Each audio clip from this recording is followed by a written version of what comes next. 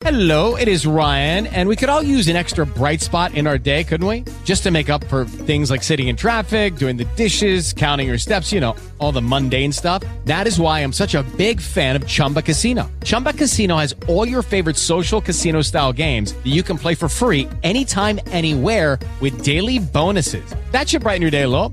Actually, a lot. So sign up now at ChumbaCasino.com. That's ChumbaCasino.com. No purchase necessary. VGW Group. Void where prohibited by law. See terms and conditions. 18 plus. Yes, he did. Love Talk Radio. Oh, he's leaving. Oh, that midnight train. The Georgia. Yeah. Said he's going back to find.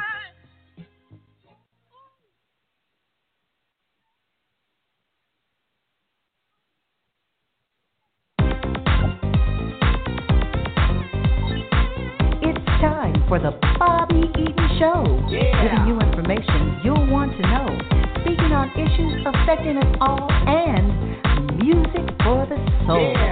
It's the Bobby Eaton Show. It's the Bobby Eaton Show. It's the Bobby Eaton Show. It's the Bobby Eaton Show. Hello, world. Good afternoon. Hey, good evening, good morning, wherever you're at on the globe. Hey, and welcome to the Bobby Eaton Show. And this is where we tell our stories our way. We give a voice to the voiceless. And we're located here in the heart of Black Wall Street, Tulsa, Oklahoma. It's a lot of stuff going on, and we're kind of in a little pain, what I would say, due to the fact that things are going on here in our country, and they keep reoccurring things, you know, as far as our police department shooting and killing ours. So we want to talk about that. Their blood cries out, and that's what we're going to be talking about. I got Miss Tiffany Crutcher and Greg Robinson here in the house, and we're going to be talking about that. Meanwhile, we want you to keep in mind that we're here every Monday, Wednesday, 6 o'clock p.m.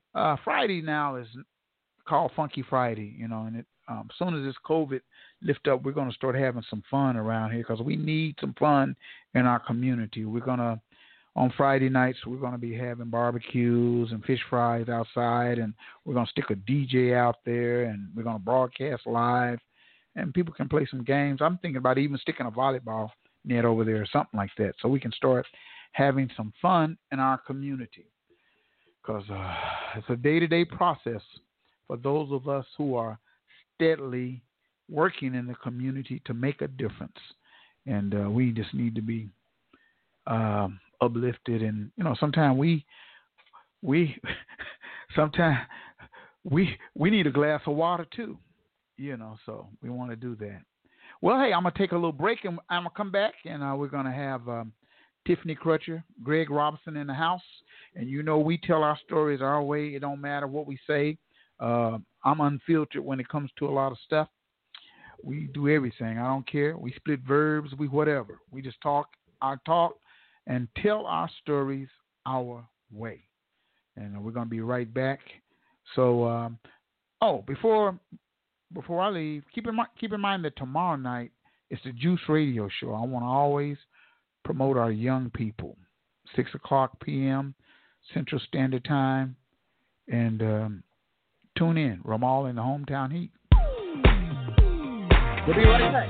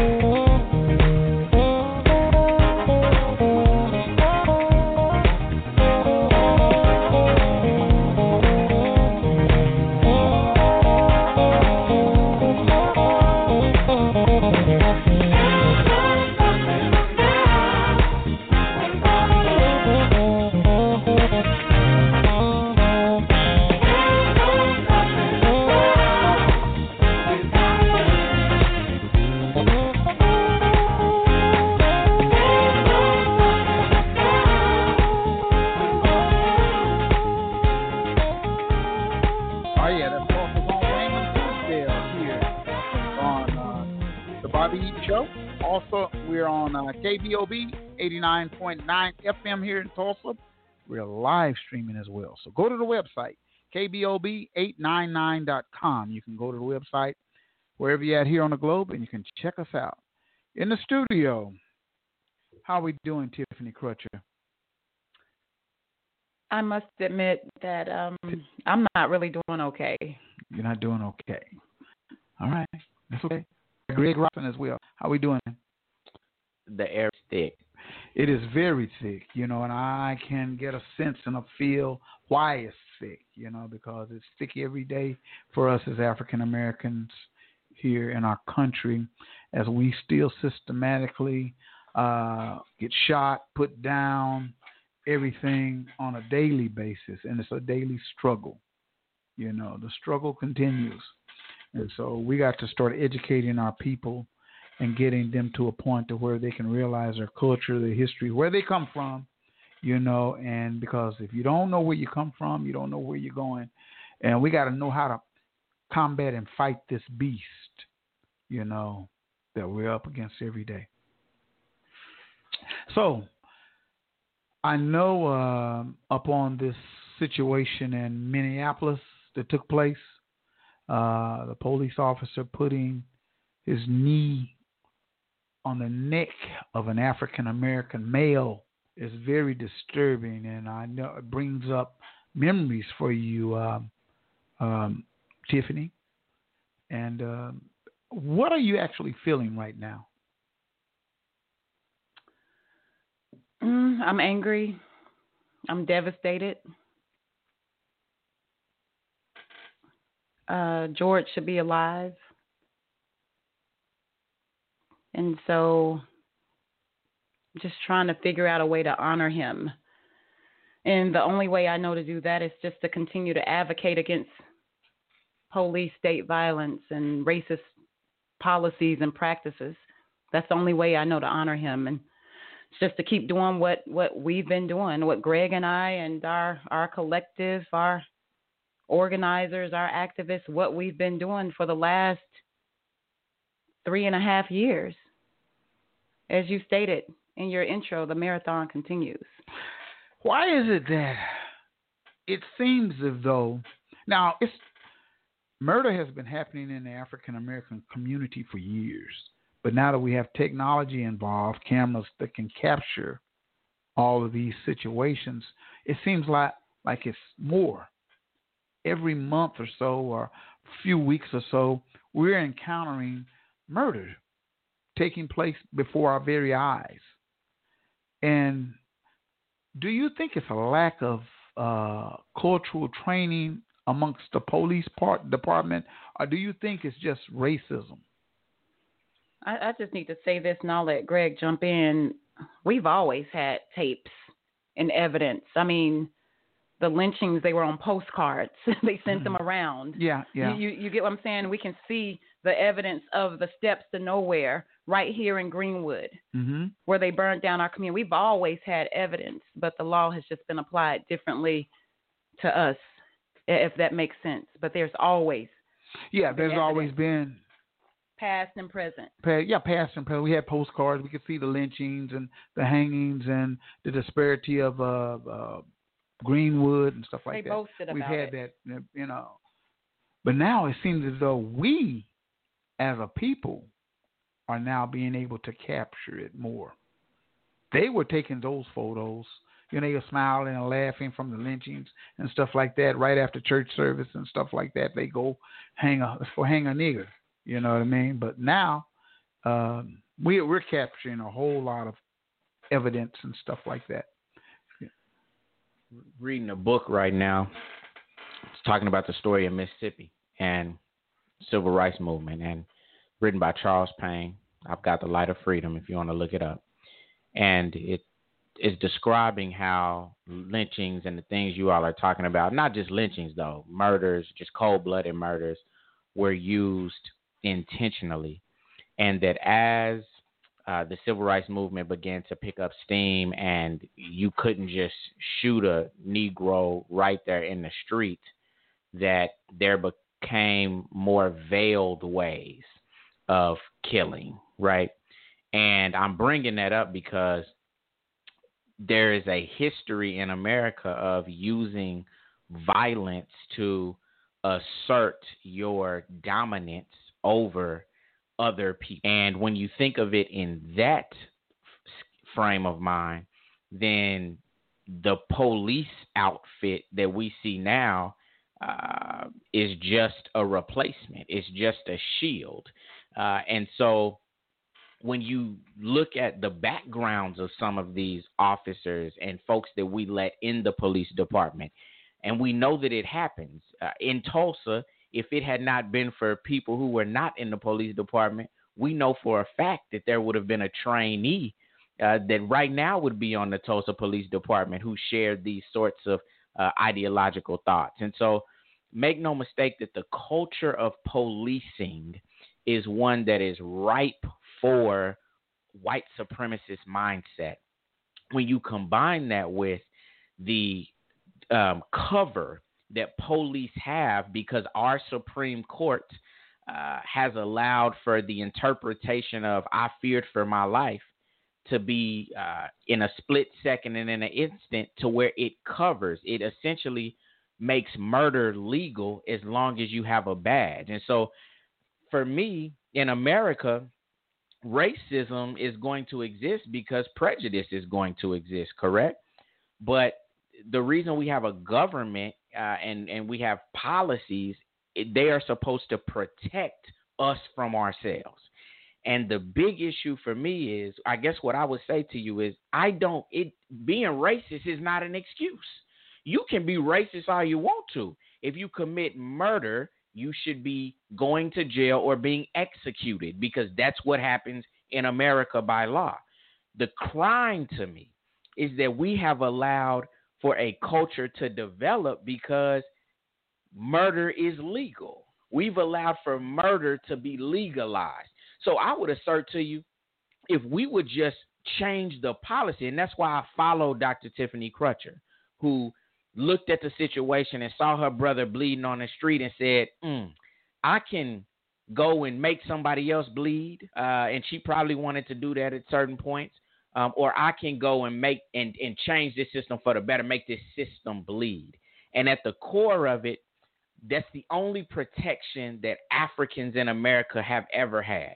I despise people who try to tell us that people just woke up the next day after the Civil Rights Bill had passed, and all of a sudden their mindsets had changed. No. The same mindsets that allowed for Jim Crow to exist, they still exist. We just have laws and policies that keep you from doing that. And so I just want to stamp the point. I want to stamp it that we can have a responsibility of a black person to learn how to be black when they encounter a police officer. And we can try to have police officers go through implicit bias training so we can change the culture and the mindset. But at the end of the day, if we don't have the policies in place to call murder, and to say if you kill someone, you're going to be subject to the same laws that anybody else is subject to when they kill someone, then we playing. We may as well just How do we do that? And start a civil war. Honestly, how do we change those laws and those policies when they're the ones who've written them and put them in place? The Constitution was written without us in mind. It's called white rage. So and how do we change those regulations? Because every police officer that I've known that have murdered an African-American male have basically got off on all of them. I have never known anybody to get locked up except for maybe, what's his name? Eric Harris. What's the guy? Gates? Bob Bates. And finally, after 3 or 4 trials with Kepler. Yeah, however, Kepler. Greg hit the nail on the head. Yeah. I mean, policies have to change, and you hit the nail on the head. These policies and the Constitution was really never designed for us anyway, but it's called white rage. Here recently with the administration of Donald Trump and his DOJ, Jeff Sessions, William Barr, they've just let people run free and do whatever. They've rolled back every civil rights policy that was in place. I mean, if you talk about consent decrees, if you talk about practice and patterns investigations, they pretty much just diminished and dissipated the entire civil rights division of the DOJ because they're pro-police. It's all about law and order for this administration. But when you talk about policies and procedures and white rage and racism, we're thinking acutely. A lot of people think of white hoods and Klansmen and actual physical violence that you can see. But when I think about white rage, I'm thinking about these policies and procedures, and I'm thinking about the black robes, not the white robes. I'm talking about the judges who are on these benches who are saying, hey, you're going to go to jail for 60 years for a nonviolent crime. I'm thinking about the DAs that are elected. That's white rage. It's subliminal. And that's what's killing us slowly. Ben Crump has a book called Legalized Genocide of Colored People. Legalized Genocide of Colored People, where they kill you slowly, where they lock us up. They take away our life. They rip us apart from our families over non-violent crimes. That's what we're dealing with. And so how do you chip away at this giant, policies and procedures that are baked into the fabric of this country, into the DNA of this country? And so sometimes this morning I woke up really feeling hopeless. Yeah. Because I reflect back on everything that we've been through. Greg and I at City Hall fighting and marching and doing press conferences and, up late at night, developing strategies and writing letters and I mean, almost across the goalpost, almost in the end zone. And every time we get close to that 1 yard line, they move the goalpost. Every single time. And so I found myself looking at this video. I found myself reflecting back on Ahmaud Arbery. I found myself thinking about Kenny, Breonna's boyfriend, who was just protecting his castle, standing his ground, because they say you can do it if you own a gun legally. And I think about all these things, but yet he's, charged with assault of a police officer. Murder of a police. I mean, and how do we fight this? I mean, I'm it's a mental health crisis, and this is how you know that the country is built for one group of people and not the other. We don't even recognize. We looked at the crime of abusing opioids and said it's a mental health crisis or health care crisis. Mm-hmm. We looked at crack and said it's a them problem. And we're looking at the actual murder of people and cannot recognize that I have friends who went to school, graduated, went back home to places like Houston, Texas, and dedicate their lives to making other people's lives better. And they're now on Facebook screaming out, you know what, maybe we should just start killing the cops. When you get people who have done everything right, who have overcome all of these obstacles and said, we're going to do it the right way. We're going to believe in this system. And you devastate us time and time and time again. We're not bulletproof, and we're cracking. We're cracking. I've spoken to several black men today that I look up to. And when they answer the phone, they answer with a sigh, with a deep breath, like something is just on their back. I can't do the things I've heard today. I got a lot to do, but I can't focus on it. This is just too much. We should just start shooting back. These are all things that I've heard, not from the people that you say that carry around the guns. These are from the attorneys, from the teachers, from the financial experts, the doctors. This is a mental health crisis at this point. The principals. I mean, we're in a state of emergency. This is a public health issue. And, I got in trouble for saying this early on when Terrence was killed. Time to go to war, whatever that looks like. And I think about Greg and I, we came back home to Tulsa. Yeah. We came back home to Tulsa because we care about our community. We care about our children. We respect the elders, want to give them a break and figure out how we can make this city a better place. And we go out to the housing properties, Town Square and Comanche, and engage and get proximate to the issues, to the people who are affected by the systemic racism. And we're out there protecting our community. And we're out there real time seeing little kids watch police officers roll up on teenagers and start harassing them.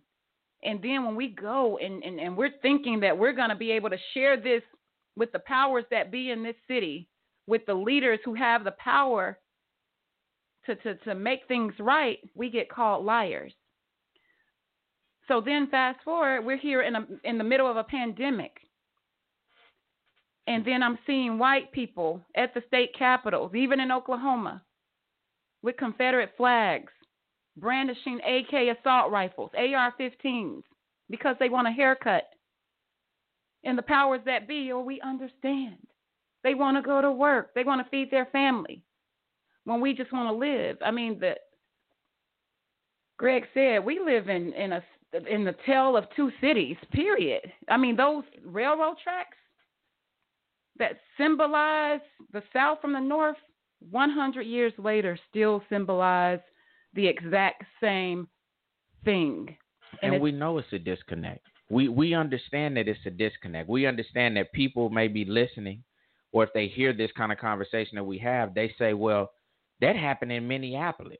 That happened in Dallas. They missed the point. No, it happened to me. It was my brother. It was my cousin. It's the same thing.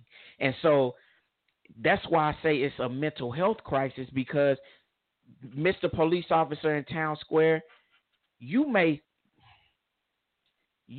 think, or you may have been trained to approach in that sort of way and ask those sorts of questions. But the same reason that you think it's okay to ask any black person any kind of question, any kind of way, because they automatically fit a profile, is the same way you now fit a profile. That's the danger in this. That's the danger in this. Even if I want to see the good in a police officer, if I don't know that police officer at this point, why would I have anything other in my mind than that this could be a dangerous situation for me? Am I not entitled to that almost? Is that not the logical conclusion to come to?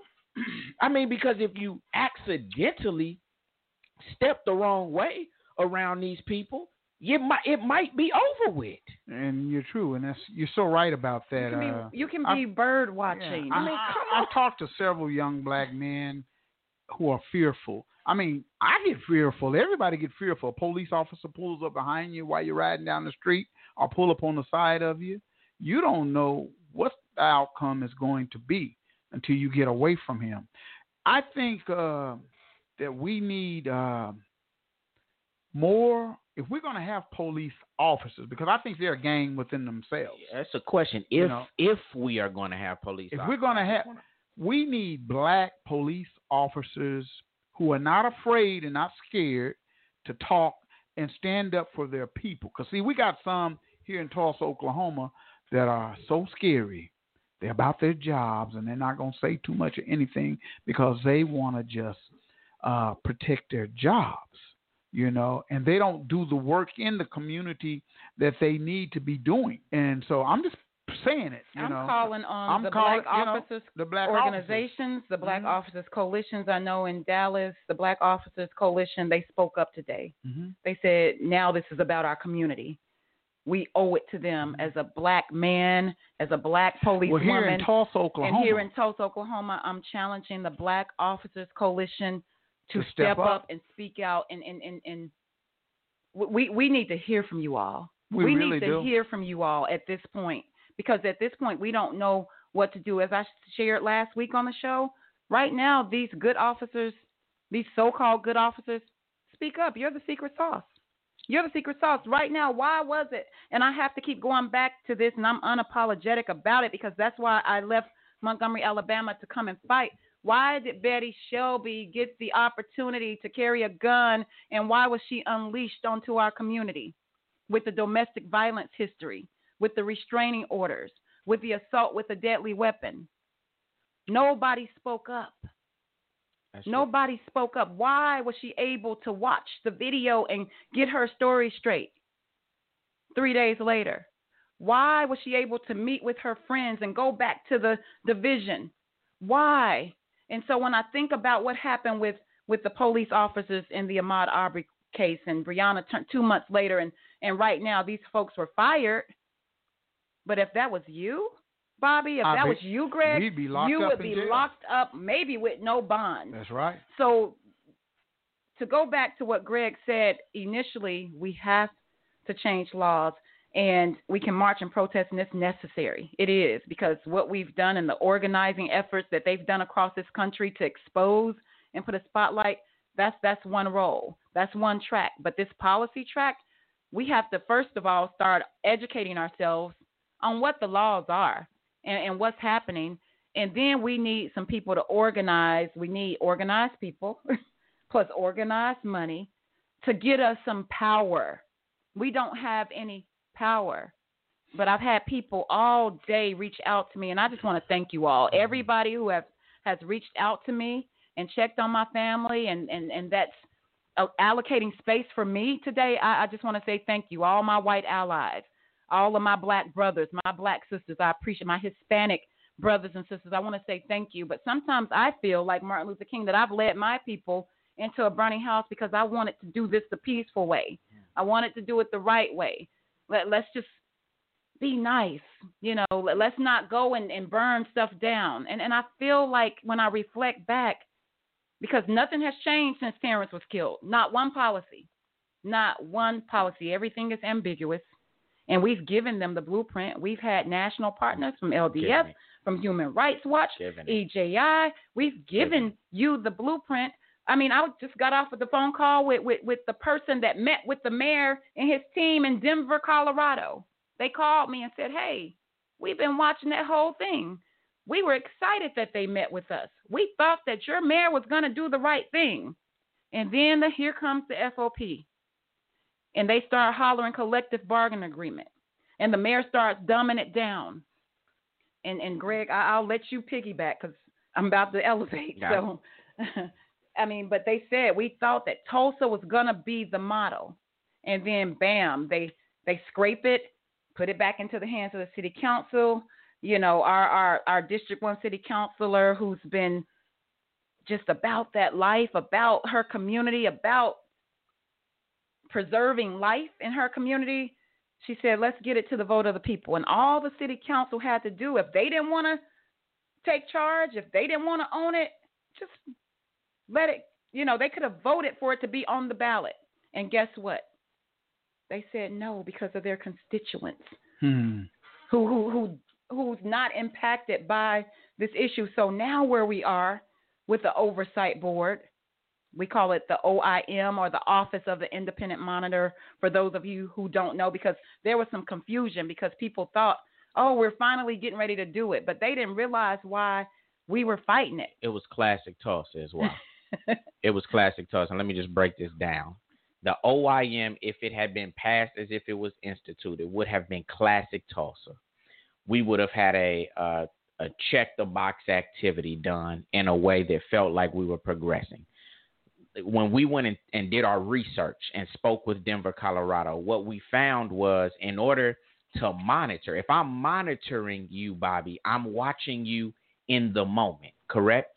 So that then I can say, hey, maybe you should go interview that officer. Maybe you should interview this person. Maybe you should suggest this sort of penalty. That's monitoring and correcting in the moment, because what we want to do is get it right the first time, right? What we were actually being proposed was not an Office of the Independent Monitor. It was an Office of the Independent Auditor. Now, what is an audit? An audit is when the work is already done. I just come back behind and say, oh, yeah, based on what you show me, this looks right. Well, we already know how that's going to go. So our answer was no. No, because a check the box activity is not what we need. It would have been classic Tulsa. Example, last week, Sergeant Dave Walker, who was over the investigation of my brother, Terrence Crutcher, and Betty Shelby, got offended because he said, I did that investigation. How can you tell me it was wrong?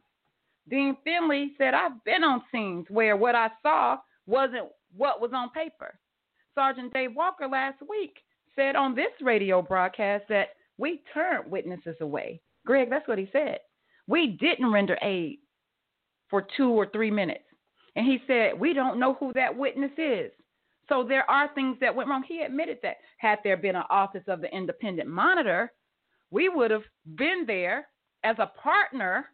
Absolutely. As a partner, not as someone looking over your shoulder, but hey, here's a second set of eyes for you because I know this is stressful. I know you got to get this right. But you all turned witnesses away that saw what happened. And what Dave Walker said, I bet you Crutcher's attorneys know who that witness is. You bet your bottom dollar we do. And that's the power of white supremacy, in that white supremacy is so powerful that this is actually a conservative way to look at things. Having an Office of the Independent Monitor is the most conservative way to protect the police department. What we were arguing was, if you want us to trust the system, have somebody independent that can watch it at the same time. That way, whatever that conclusion is, what are we going to come back and say? We can't come back and say it was the police. We got an independent monitor that's stamping that. So it clearly wasn't to put the police into an unfortunate situation. And the reason we know that is these are conservative cities and conservative states that are adopting these practices. When you're talking about Nashville, Tennessee, when you're talking about Cincinnati, I mean, these are not bastions of liberalism, okay? But what happens is, in Tulsa, we have a history of we can't face up. We can't face up to the massacre. We got to hide that. We can't face up to the fact that one of our founding fathers was a Klansman. We got to hide that. We can't face up to the fact that we had a police officer in 2016 murder a citizen. And before then, we had police officers murder other citizens. We have to hide that. And in terms of having an independent monitor, we can't face up to the fact that it just makes good sense. And the history of the police department would dictate that we need that kind of policy. So we have to hide that and make it a rubber stamp. And the danger here is that we have a lot of what they say, what Martin Luther King used to call them good folks, right? Well-intentioned folks. And I want to read something, and I read it all the time. But the reason that we need to pay attention to our ancestors is because they're trying to tell us something. So this is Dr. King. I'm going to read it again. I have almost reached a regrettable conclusion that the Negro's great stumbling block in his stride for freedom is not the white citizens counselor or the Ku Klux Klanner, but the white moderate. Now here it comes, who is more devoted to order than to justice, who prefers a negative peace, which is the absence of tension, to a positive peace, which is the presence of justice. Wait a minute, he keeps going. Who consistently says, I agree with you in the goal that you seek, but I cannot agree with your methods of direct action. Why don't you wait? It's the same thing. And the great curse that we have here in Tulsa, and that it starts with our mayor, and unfortunately, even our police chief right now has a responsibility in it, and anyone who takes office has a responsibility to go above and beyond just words, has a responsibility to say, we have to take bold and decisive action. Because if you don't, even if you start doing the right things, like Dr. Crutcher and I were out at Town Square again a couple weeks ago, handing out food, handing out popsicles to the kids, just putting smiles on people's faces. And we checked in, have our friends from the police department came. And listen, we were happy to report they'd been by there bringing food baskets. Now, I wonder why they're now bringing food baskets. And my question to you is, if you could bring food baskets now, and you're not doing Task Force Tuesdays now, come on, why couldn't you have done that 6 months ago, 12 months ago, 2 years ago? Right. Why can't you community police like this all the time? And that's all we want. And say it.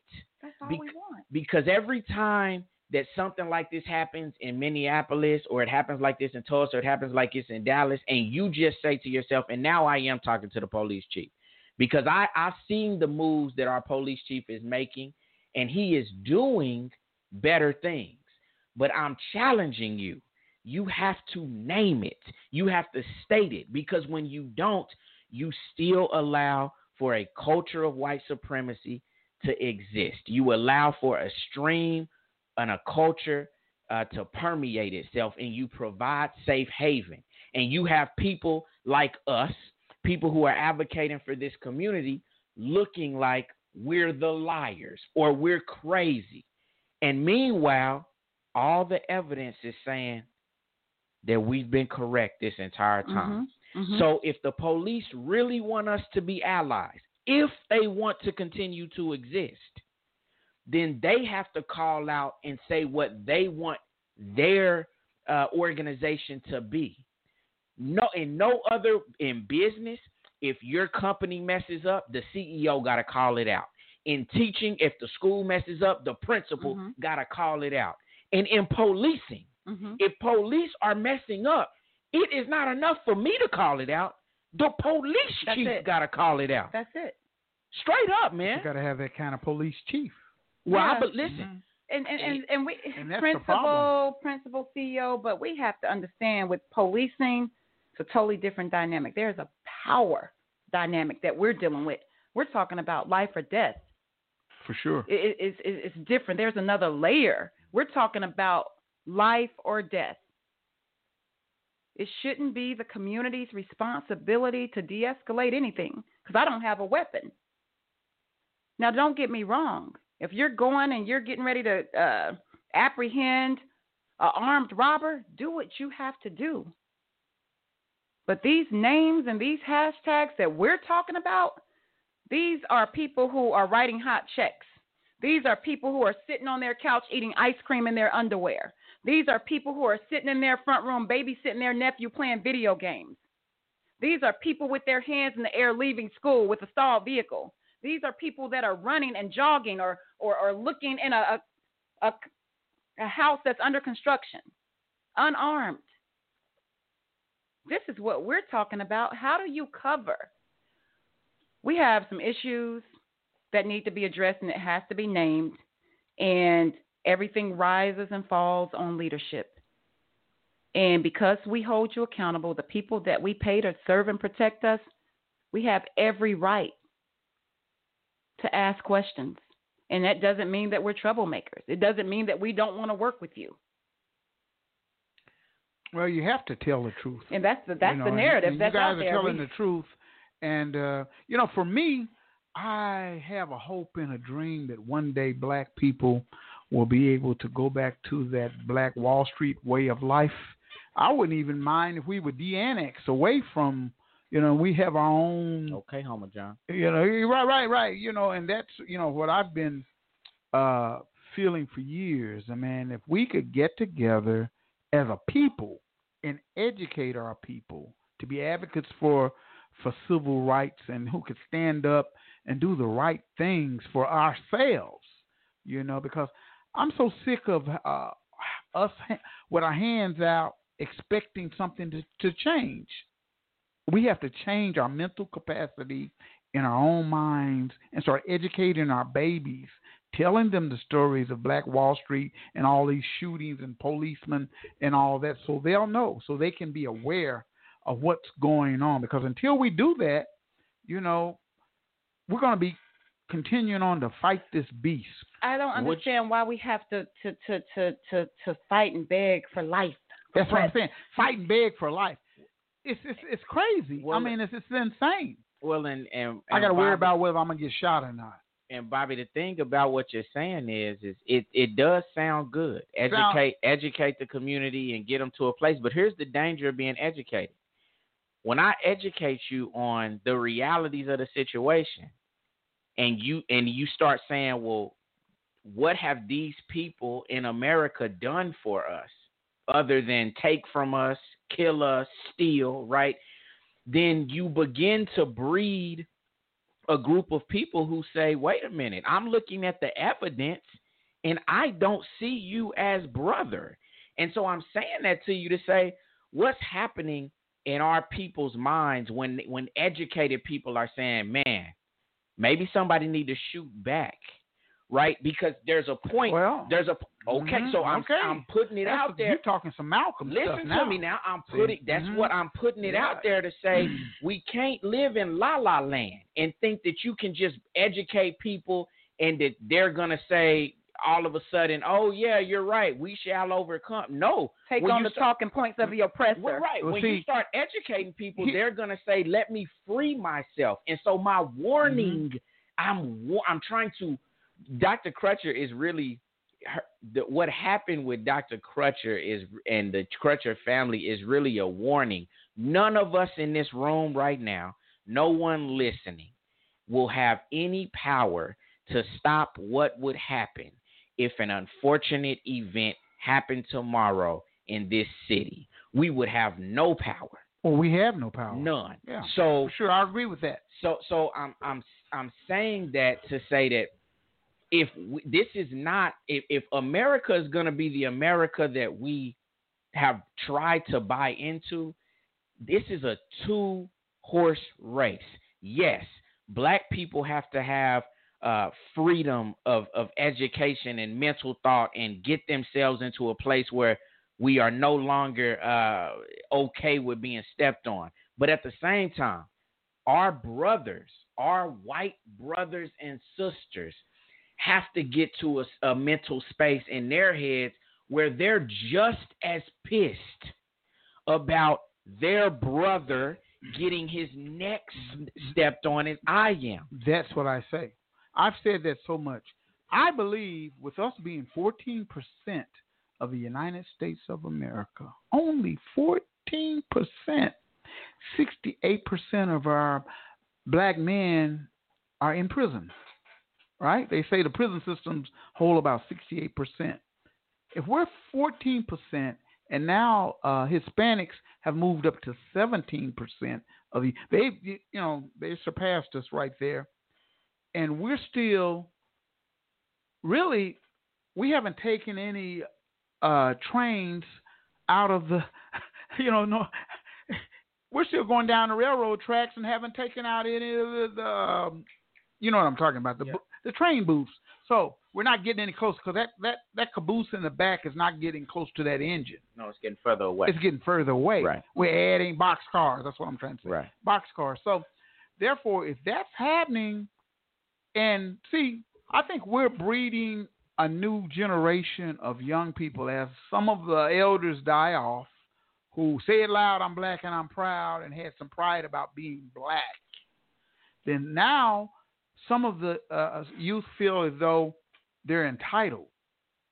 They don't understand that they're standing on the shoulders of blacks who paved the way so they can be able to be where they're at today. So we have to educate. We got to educate.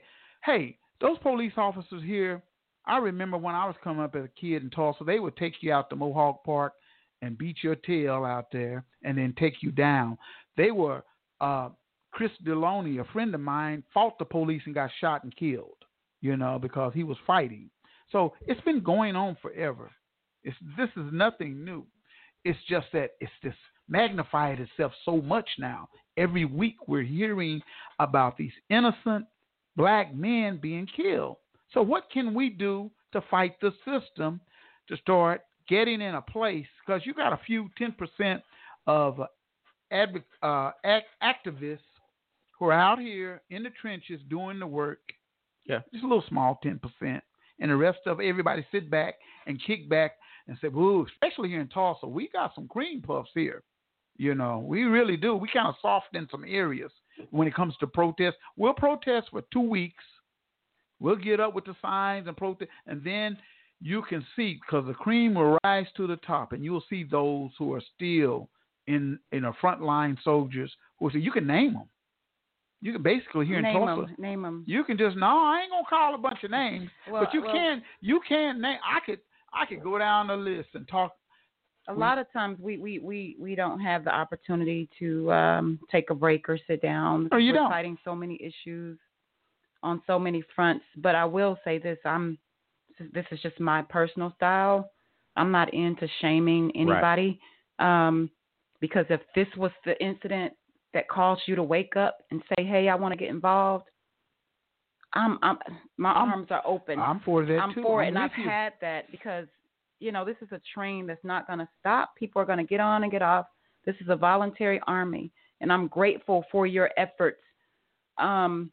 However, how do we utilize the people who are ready to activate now? Right. And that's my goal or my job or my duty, Greg's duty as an organizer. How do we deal with this cohort now? Because this cohort over here is burnt out. They need a break. So now how do we reel in this new cohort and utilize them and activate their power? And that's what organizing is about. And I will say how this, do we do that? It's a consistent deal. Yeah, so yeah. They say in organizing, as a term we use, we say it's a slow and respectful work. Mm-hmm. And you till the soil.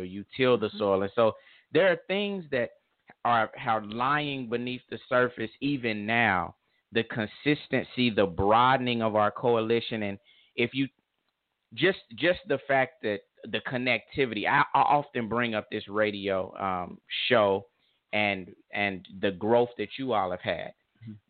Bobby, 2 years ago, you didn't have 89.9, right? Of course. Now you do, right? And it is because of you said, this is my vision and I'm going to keep striving toward it.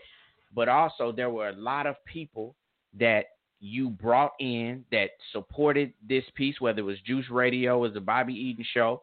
And now, not only do you have a radio show, but you have a cadre of shows that are community driven on it.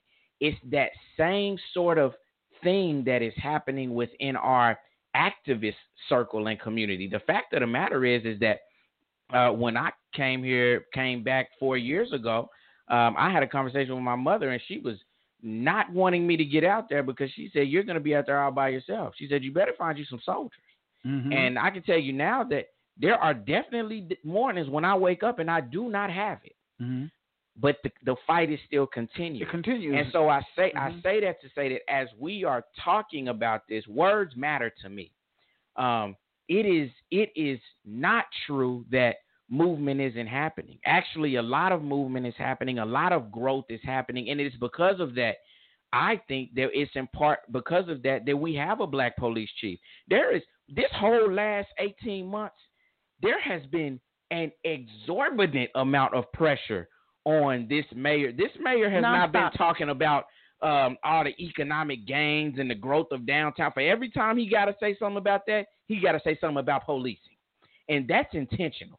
That is not, and that's not because of 2 or 3 people. Mm-hmm. And it's not because of 2 or 3 black folks either. It's because of when you start organizing and saying, listen, we're going to bring in and allow a space to grow where if you're sitting at home and you're saying that's not right, we're going to give you a space to come and add your perspective and your 2 cents in the way that you need to add it. And so for the people out there listening, I want you to know that whether it's sending an email when you see that post on Facebook, or it's donating money to that cause, or it's coming out to that one community meeting that you can go to, or making that one call, we're so incredibly, we're so incredibly grateful because that's how it starts.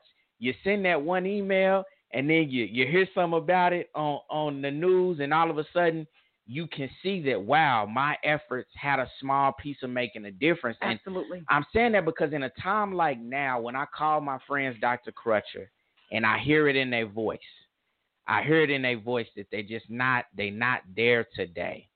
We have to consistently remind ourselves in the midst of all of this horrificness that's happening, why we're doing what we're doing. And it's difficult on days when you don't have that policy to point to yet, when you don't have that golden victory to point to yet. But there is victory in the movement that we're making. And can I just say this, just that victory in the movement, we have to learn to embrace small victories. We've done some things in Tulsa. Oh, for sure. I mean, to force public hearings, they call them special meetings, to force the rank and file to sit through 4 hours of 4 meetings with the community, with the city council, and be questioned, and for things to come out. We did that. Yeah, and I understand. We did that. Trust me, I understand. I guess I'm old school. I'm old school, and I come up in the era where black men were black. The Homer Johnsons, my daddy, all of them went and they protested. Signs, they got locked up and water hosed down. You know, it went down to the police, and they really were just. It was just hard like that. You know what I mean? Because I think if we be too soft, and sometimes if we too soft, hey, closed mouth don't get fed. Like the June's protests up here, beauty supply. I went up there, and I was told I was too loud, too voiceful. You gonna cause some disturbance.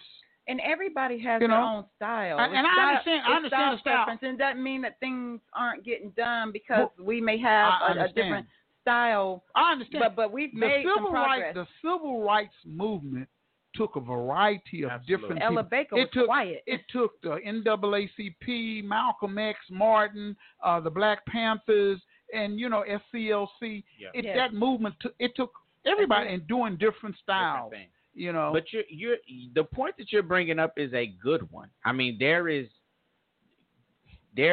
a cost to the way that we're educating kids now.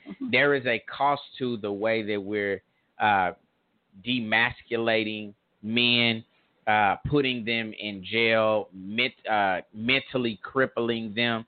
There's a cost to the stress that we're putting on the black woman, having to be not only the spiritual head, but now the economic head, right? There's a cost to those things, and so that's divide. Yeah, right? Absolutely. And so I do want to elevate what you're saying. You're speaking to something. There is not as ripe a crop. A lot of what I do, quite frankly, is try to bring people to a space where they can actually get mad again. Does that make sense? Like literally the first question that I ask you when I'm having a meeting with you is, what makes you angry? Why? Because anger drives you to action. Well, think about this concept. What happens when you've been so oppressed mentally, physically, economically, that you emotionally that you don't even have permission to be angry about your status in life? The fact of the matter is that the Homer Johnsons of the world, the Bobby Eaton Seniors of the world, the Greg Robinson Seniors of the world, yes, the Reverend Crutchers of the world, these are people who had possessed such a self-respect and a self-worth of dignity when they even sensed somebody even kinda coming at them crazy.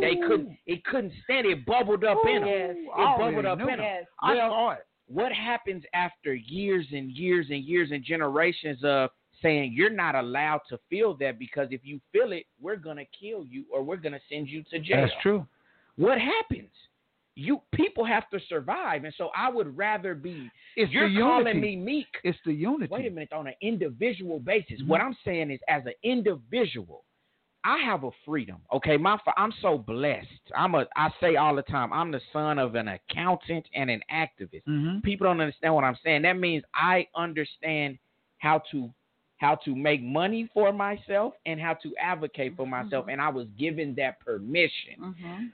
What happens when many of our kids that are have now grown up into men never got that? And so what we see as meekness, I see as survival. What they're saying is, I'm going to stay as far away from danger as I possibly can so I can make it to the next day. We don't like to hear that. But that's the reality of the situation. When you go out there and really talk to these people and in the public housing complexes or the parents of some of these kids, it's not that they love their kids. They got opinions about certain stuff. But, hey, bruh, I'm just trying to make it. Yeah. And I don't have no evidence of you being able to step out there and not get your neck cut off. Yep. The only evidence I see is if you ain't LeBron James, if you can't jump, if you can't make a rap song, if you don't have value and to the white man and are not willing to put your head down, you may get chopped off. That's the reality of the situation. And so I'm bringing that up to say, while it is true that we have lost things over the generations, I want to advocate for our people and say that it's still in there. It's still in us. But right now, the way society is set up, it's not safe. We've been trained that it is not safe to bring that out. It is safer and more profitable for you as a black person, even with intelligence, to just learn how to play the white person's game and shut up. That's why you got most of your intelligent black folks, they not out there advocating and screaming like this. They saying, hey, man, I made it like this. Y'all might need to figure out how to make it like this too. I'm not questioning them. I'm not questioning their heart. I'm saying I get it. You got to survive. That's the reality of what happens when we allow white supremacy to perpetuate itself. We keep blaming oppressed people for trying to survive. Survival just looks different now. 50 years ago, you was going to get killed in the street anyway, so you might as well fight back. Today, if you just shut up and lay under the radar, you might be okay. And you may get a good job and a good position. Come on now. And you may be on somebody's board and you may get that grant. Come on now. Yes. It's profitable to be quiet out here. It's profitable. In what way? Because as long as we keep status quo, be quiet. Be quiet. Mr. Eden. Okay, let me break something down. You know this, Mr. Eden. I know we doing this for the people. So, Mr. Eden, you wouldn't have a big studio right now if you didn't approach your radio in a little different way. You wouldn't have a big, beautiful studio. You would have somewhere. your van. Yeah. You wouldn't have that. You know it. I know you would. You would have that van to go on those trips with those kids. Oh yeah, for sure. Yes. I mean, if I was to hush up and wouldn't have these type shows, you know what I mean? Then I could. Or use it to promote a different type of. Use it to promote one. Hello, Jim. How you doing today? You know. That's the reality of the situation, and I'm not knocking those of us out because people have different situations. People out there have children, especially black people. Let's take this economically. Right now, the wealth gap is 100 to 1. Let me break this down for you. On average, for every dollar that you black man, black woman have, I don't care how educated you are, I don't care how many degrees you have, and I don't even care if you got it from Jackson State, Councilwoman Harper. If you have a dollar, that white person that is in your same situation has 100 of those dollars. That's what the wealth gap is. And so I'm pointing that out to say, I get it. When you can get that nice job and stay in that corporate space and not and need to be quiet to protect that and play that game, I can't knock you for it. And people say, well, the white person in the corporate world, they're not saying anything either. Correct, because the world is built for them. They don't have to say anything. What we're saying is that it's like being up in the penthouse, looking out and seeing your people starving. But you have to decide between saying something and getting kicked out the penthouse, potentially, right? Or trying to stay in the penthouse and figure out ways to maneuver and maybe one day help them people. Ever forget how you're able to even be in the penthouse. You can't. Because I'm going to help you with something. You got in there on the backs of those who died enslaved so you can get in that penthouse. See, it's so often that we get in a position and we be quiet. We don't say nothing because we got the cars, we got the houses, but we're standing on the shoulders of those who gave us those opportunities to even be there. But what good am I? I understand what you're saying. Yeah, I'm just telling you. I'm telling you the reality of life. But it's so often, okay, it's like this. I've talked to people. I'm not trying to demean anybody or Right, nothing absolutely. like that. Yeah. Who have moved out to Broken Arrow Yes, and Jinx and sir. Owasso and raised their kids in that environment. And children grow up never knowing any history of North Tulsa, even though they went to Booker T, they went to Central, they went to McLean and all that, and they grew up in the environment of North Tulsa. So they are standing on the shoulders, of those black people who got them in that position to be where they at. Hey, if you went to Harvard Law School and you black, or you went to Purdue or any of those, because of W.B. Du Bois. It's because W.B. Du Bois, and put it in. So you are obligated.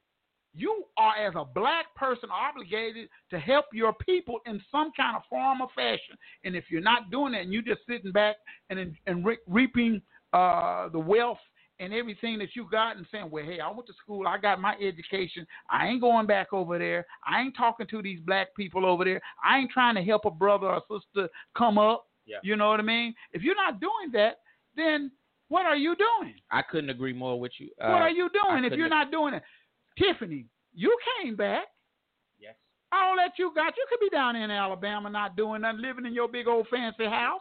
You don't have to be out here on these streets and stuff like that. Greg, you don't have to do that. You've been back here for a year. I could just kick back, not have a radio station, and be even able to talk about any of that. But we are those of us who have some type of accomplishments or something in life are standing on the shoulders of those who came before us. And if we ignore that, because, see, we're the only race that I know of that really don't give back to their own people. Hispanics do it. Asians do it. White people do it. Everybody takes care of their own. But we're consumers. We got stuff going out. Always going out. But nothing coming in. Gentrification taking place. Moving off in here. Taking over. They ain't giving nothing back to our community. We're not educating our young, and stuff in our neighborhood. So that is a big issue. Those are big issues that take place. I talked to the general manager up here at Quick Trip, the regional manager. Quick Trip, number one Quick Trip in the country, right up here, Pine and Peoria, number one. But are they giving anything back to the community to help them be number one? They're not doing anything like that. So you have to educate these people, and these bourgeois uppity folks who don't want to, I'm not going to look at where I come from. I ain't going back to Vernon Manor. I ain't going back over to Comanche. I came from over there, but I ain't putting nothing back in. Hey, man, the hell with them. Well, and that's the way I feel. You're supposed to give back and help your people. And here's the fact of the matter is that people do what profit them. Black, white, orange, blue, pink. People do what profit them. And so the opportunity actually that we have with here in the Mecca, the home of Black Wall Street, is to say let's play a numbers game real quick. I'm gonna paint this picture for you because it's gonna happen over this next 5 years. You're gonna see it. We can remember that we talked about it on the show. Yeah, it's recorded. We are gonna use this 100-year anniversary, which I will say that we're gonna use this 100-year anniversary to rebuild Black Wall Street culturally, socially, and economically. Now, watch what happens. Take those folks who have their whole lives in North Tulsa. Grandma was in North Tulsa. School is in North Tulsa. Anytime they actually want to get something to eat, it's in North Tulsa. But they live in Broken Arrow or Owasso. Even the ones who wish they could live here, they send their kids out to go to school here, but they can't afford a house right now, or the level of apartments don't exist out north for them to live. They're living in 91st, 81st, 71st. Now watch what happens. When we, in partnership with the city of Tulsa, because we know that they're operating in good faith and want to rebuild with us Black Wall Street for people of color, we know how to live together. Okay, this is the way this works. Middle-class white folks don't live with white people that don't have no money. Black people live together regardless. So we are going to build a situation where we've gotten our cultural history back. When you combine the Black Wall Street Memorial, we're going to find a way to expand the Greenwood Cultural Center. You see what they're doing with the Legacy Museum down there. We're going to reclaim the areas of Greenwood and have businesses there, and we're going to do it through the Main Street program. And then we're going to take the developments that the city is finally giving back to the community through the Greenwood Heritage and Kirkpatrick Heights plan. And when you look over to the east and see the BMX Park, and we're going to start building state-of-the-art mixed income homes, but it's going to be in recruitment of black people who have the money to do that and are not afraid to live amongst people of multiple different types of economy. Hold on, let me finish now. Everything that you said right there, I can understand. We have but sell. At the same time, what happens out deep north? Tell me what happens out 46th Street, deep north, McLean, out there with those blacks out in that area. Because I guarantee you, when you start doing a lot of development, like what you just said, white folks are come because they want Greenwood. They want it. They want it as much as they can get. They're gonna come down there and try to take over a lot of that. Bobby, that's why it's just as important for us to market this. This is America. It's about competition. This is what I'm saying to you. If black people stamp something, white people have already told you they don't like being around you. Use it to your advantage then. You're absolutely right. They want the prime territory. That's why they burned it down and tried to take it systemically, right? What I'm saying is this is a war. We have tools too. Yeah, we do. I'm in agreement with what you're saying. The reason that I'm so passionate about that particular area is you don't get to have our honey hole and tell us to move deeper north. No. If we deeper north, fine. But we're also going to be right here where we supposed to have been this entire time. And it's incredibly important because anytime you think about economics, you have to have economic hubs. And so it's incredibly important to rebuild North Tulsa in a way that is congruent and has a plan. But for so long, we've been having white folks determine the plan.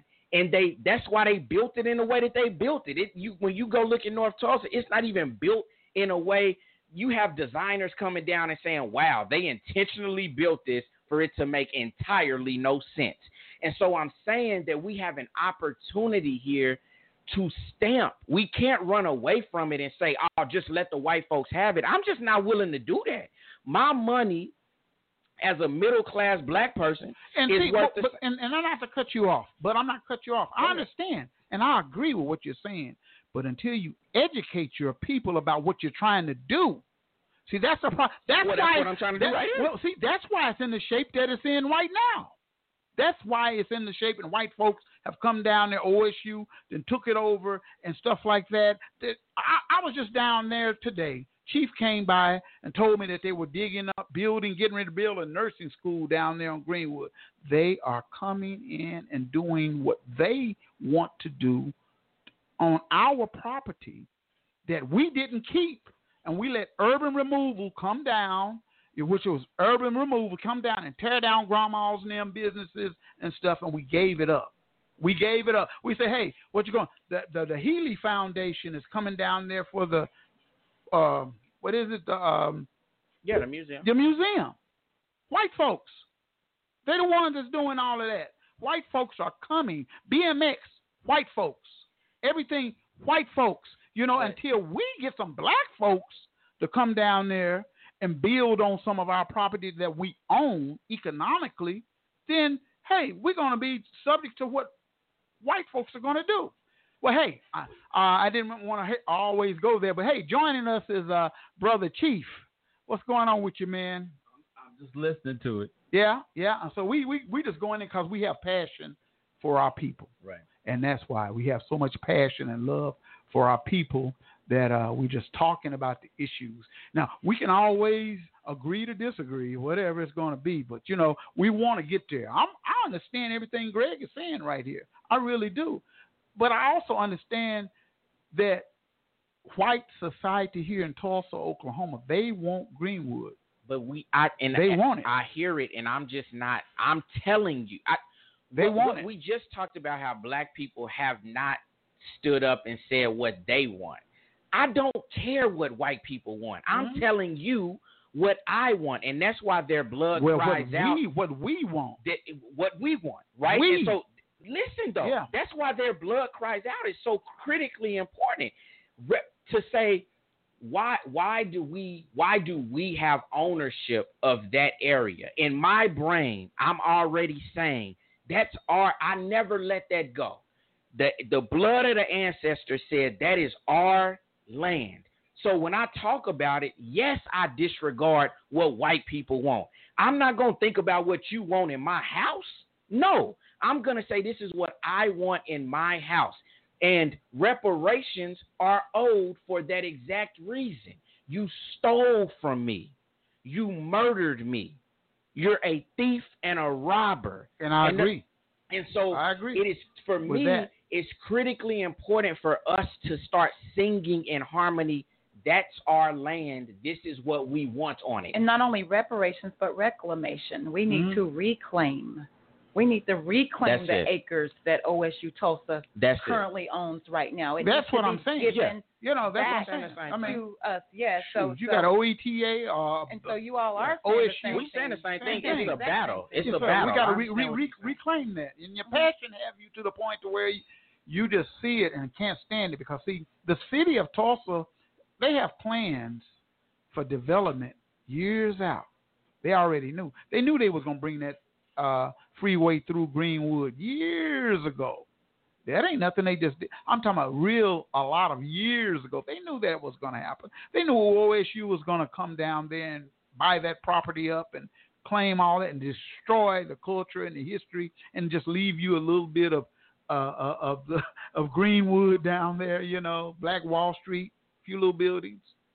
And so when we talk about reparations and reclamation, that's why this virtual forum, which is why we're here tonight. I know we had to get that first hour out. Yeah, we did. I mean, it was therapeutic. I appreciate it.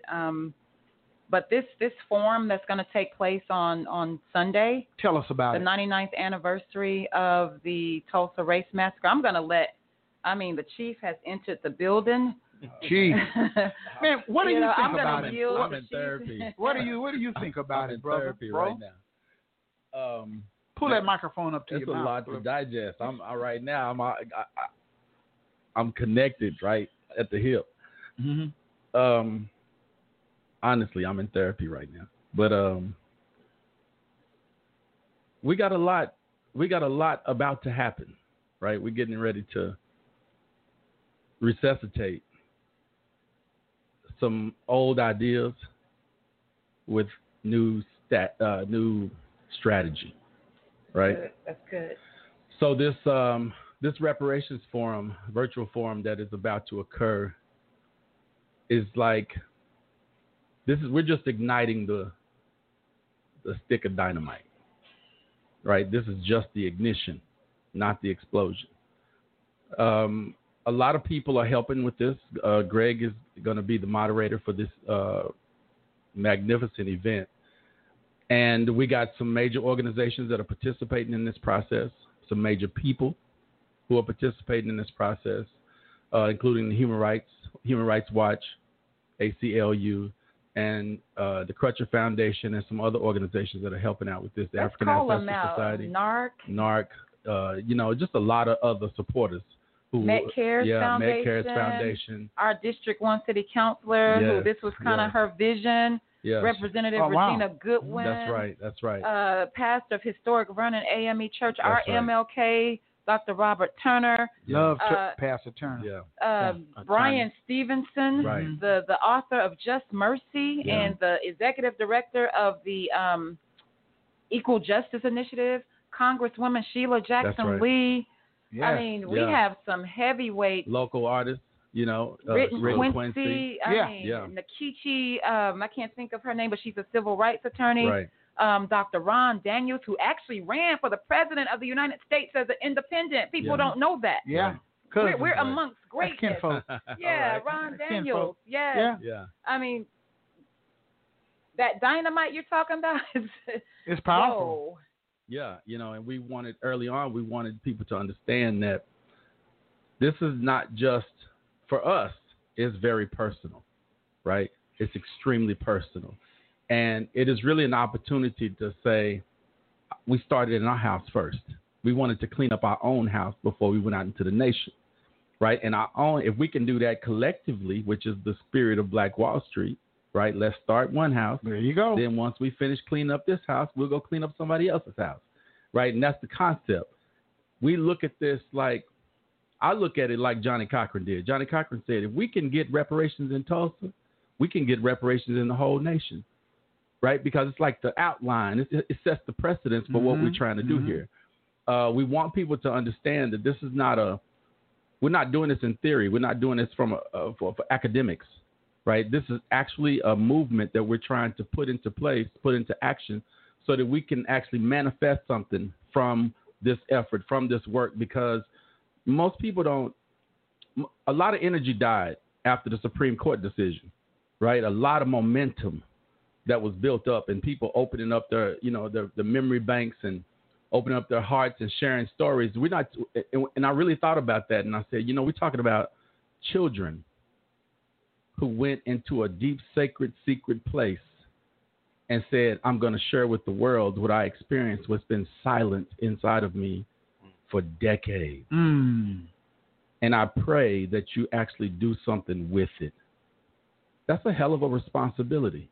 Yes, it is. Right? It's a hell of an obligation. It's a privilege even to take on that role. And this virtual showdown, this virtual show up is really important for the community. It's really important for the nation, because we get an opportunity to bring all these voices together and figure out the best strategy for us to tackle the idea of reparations, reclamation, restoration, all of these things that are symbolic and meaningful when you talk about the idea of reparations, to repair something, to repair an old damage. So I just really hope that, people across the nation will tune in, show up, get prepared, get educated, and figure out, understand not just that we're owed reparations, but why we haven't gotten it, right? From a legal perspective, from a political perspective, and really dig in deep, so that we can really empower ourselves to do more than just talk about the issue. So that's what, that's about the happening. issue. Yeah. Okay. Well, hey, it sounds all good to me. Hey, we just have passion, and that passion has us driving for our people. And by any means necessary, we're just trying to figure it all out. It's like a puzzle. Yeah. We got this puzzle, and we're all trying to put it together to make it happen for our people, because we love our people. We care about our people and, the progress of our people. We need that economic development and stuff. It was a time when I remember when I was growing up, I'm a lot older than most of you guys. And I remember when my dad would make us work. You had to paint, you had to saw, you had to do plumbing, you had to dig ditches, even when you didn't want to. And I think we've gotten away from building in our communities. Building. We got so much vacant land. That's why a lot of whites are coming back over here, and they're buying up our property, buying up grandma's house and Auntie Susie's place. And then they're moving out into apartments and paying $700, $800, $900 a month, for an apartment, because they moved out of grandma's house because it needed a roof when they could have kept that. And then the Hispanics come into our community, and they get up and they re-roof it, they buy it, and they move into it.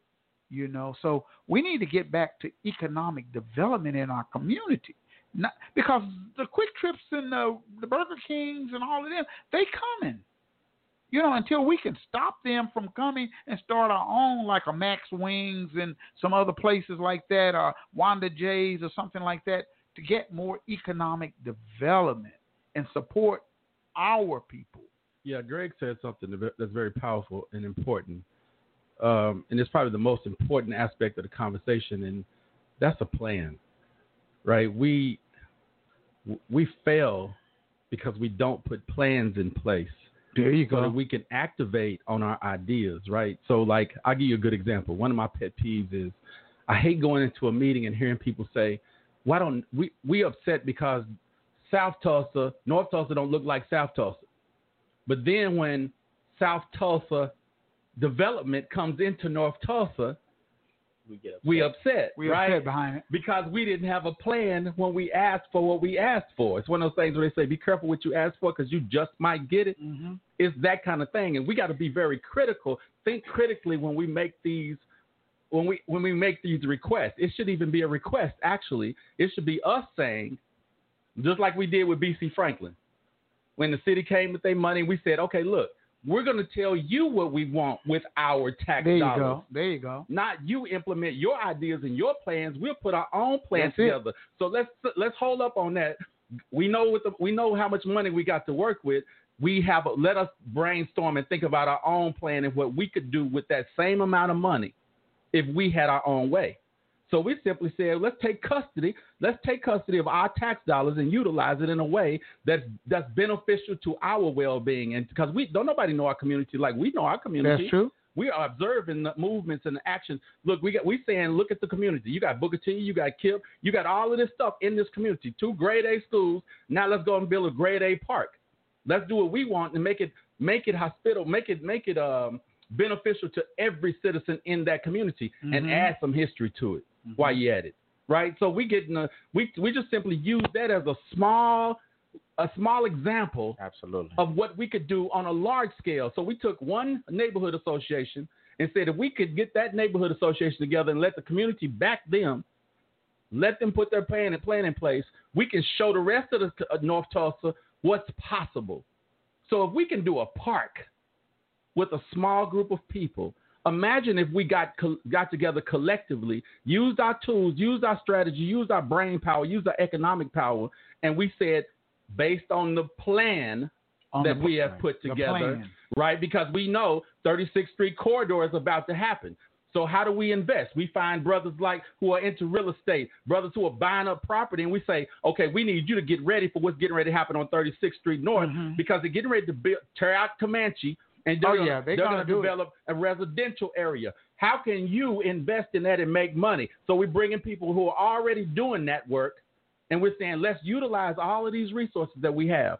Because we spend most of our time begging to help them get contracts. But if we put a plan together, they're ahead of the game. They already know what's getting ready to get implemented. We need just persons to do all of the landscape. We need contractors. Right, because they're getting ready to make Pine and Peoria.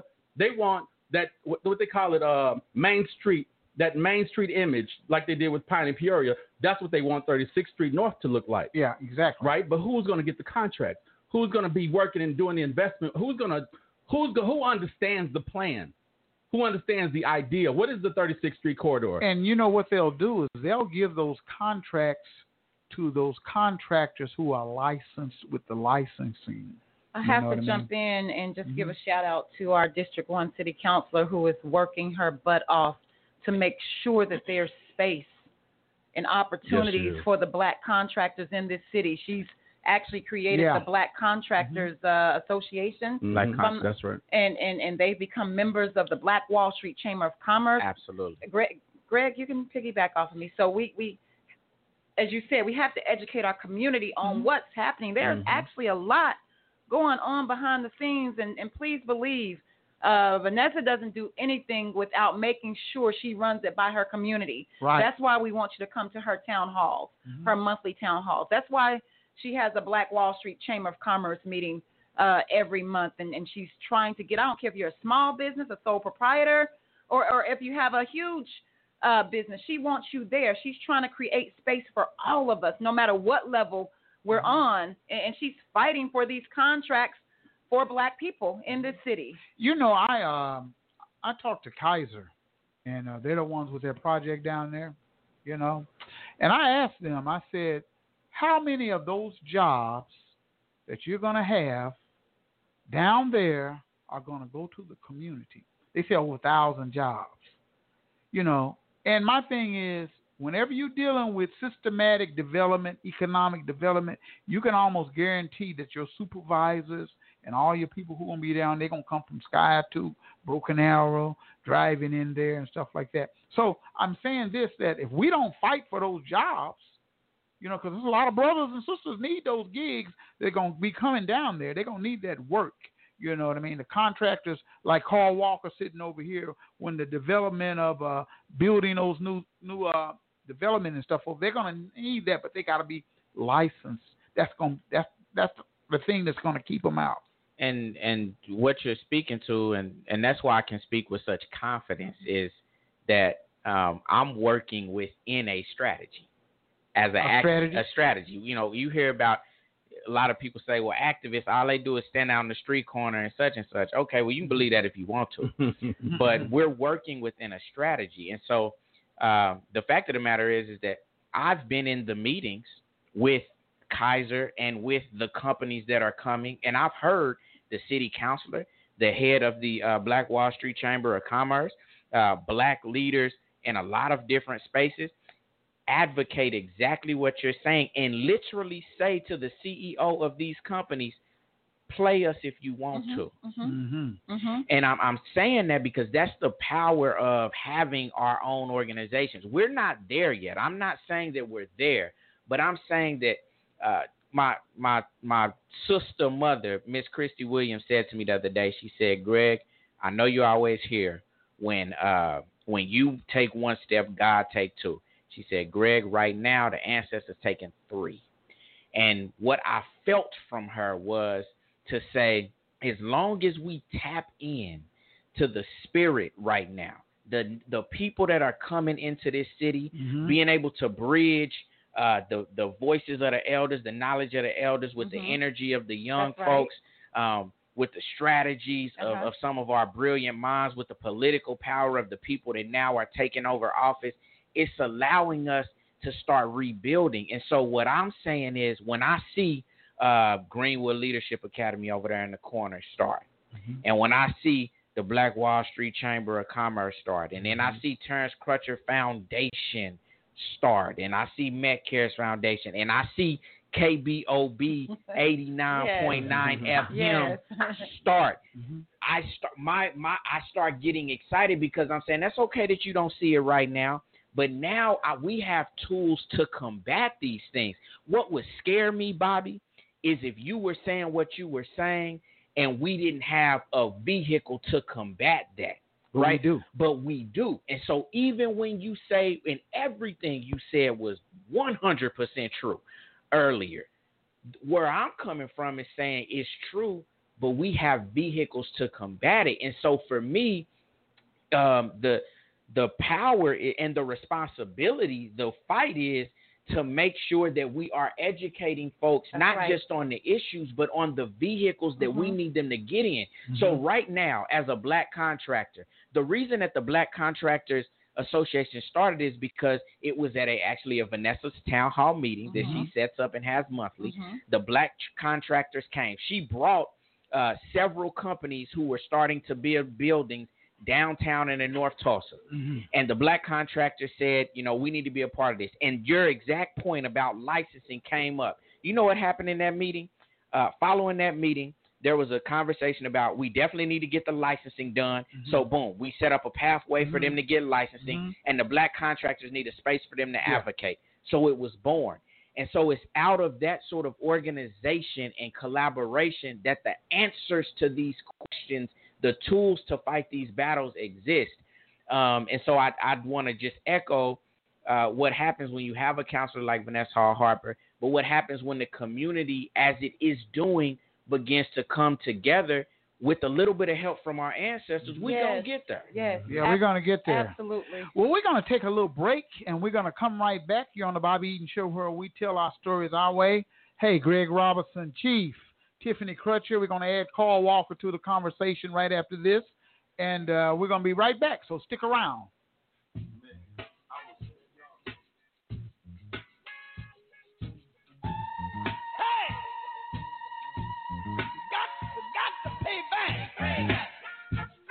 Revenge.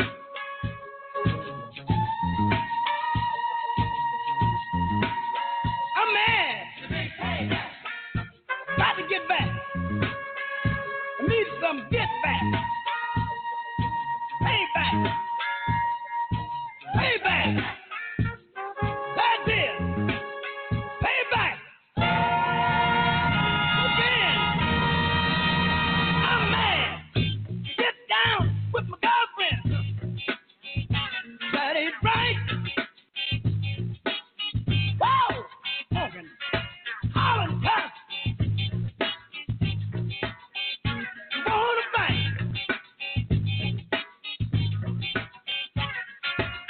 Payback is a thing you got to see.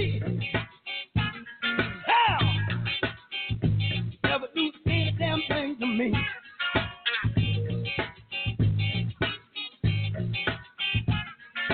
Sold me out a chicken chain. Told me they had it all arranged to hand me down. That's the bank. Now you're pumped. You got to get ready for the big payback. The big payback. That's where I land. Oh, for the big payback. The big payback. I can do wheeling. I can do dealing. But I don't do no damn squealing. I can dig rapping. I'm ready.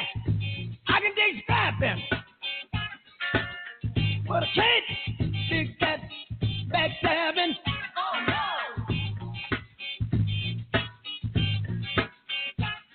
So brother, get ready. That's the bank. Get ready, you mother. For the big payback. Big pay. Let me hit him. Hit him, Fred. Hit him. Hey, hey. Woo! Loud. Loud.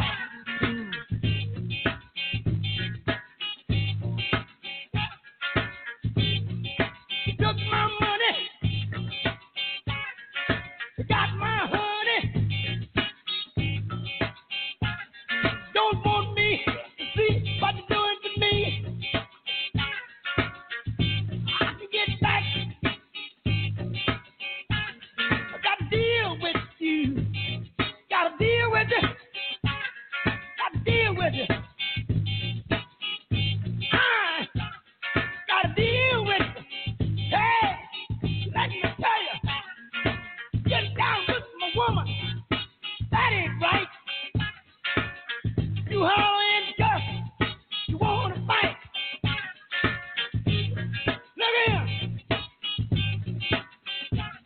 Don't do me no done favor. I don't know karate, but I know karate. Yes, we do. Hey. Get ready. That's the fight. Yeah, you're on the Bobby Eaton Show, where we tell our stories our way every Monday, Wednesday, 6 p.m. Central Standard Time, and on Saturdays from 12 to 2. Oh, man, this is where the information goes down. All right. Back in the studio, Tiffany Crutcher, Chief, Brother Chief, Greg Robinson. Tiffany, tell us a little bit about what's going on and what's taking place. Okay? Well, as we stated earlier in the segment, this Sunday we're commemorating the 99th anniversary of the Tulsa Massacre of 1921. And there's a lot going on, but we are, myself and these freedom fighters I'm sitting with, the African Ancestral Society, Chief Amason, Greg Robinson, and the Met Cares Foundation. Christy Williams will be featured, Representative Regina Goodwin, District 1 City Councilor Vanessa Hall Harper, Solomon Simmons Law, Attorney DeMario Solomon Simmons, along with our national partners. Oh, I can't forget Historic Vernon AME, Dr. Robert Turner, and then Human Rights Watch, ACLU Oklahoma, the National African American Reparations Commission, Congresswoman Sheila Jackson Lee, and our dear friend, Mr. Brian Stevenson with the Equal Justice Initiative, author of Just Mercy movie, came out earlier this year. We will be hosting the first virtual reparations conference, stating the case for reparations for Tulsa and pushing HR 40, which has been on the table since John Conyers. They revised that bill, and Sheila Jackson Lee took it on, and NARC, and they're going around the country stating this case, you know, sharing with people why we need reparations, why we deserve reparations. And Tulsa, Oklahoma is the blueprint. I believe if we can get it here, as Chief just stated, I mean, it's just a microcosm of the bigger picture.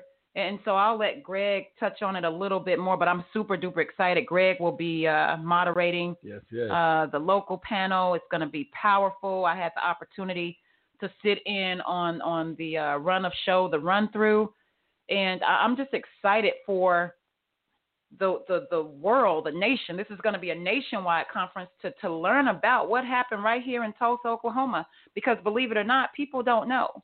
And a lot of people tell me I'm just ashamed that I didn't learn about it. And I always tell them, don't be ashamed, because I didn't know. Yeah. I made it all the way to college. Well, it was America's best kept secret. Yeah, made it all the way to college and didn't know. And I would tell people where I'm from, and they would say Black Wall Street. And I'm like, what are they talking about? You know why, don't you?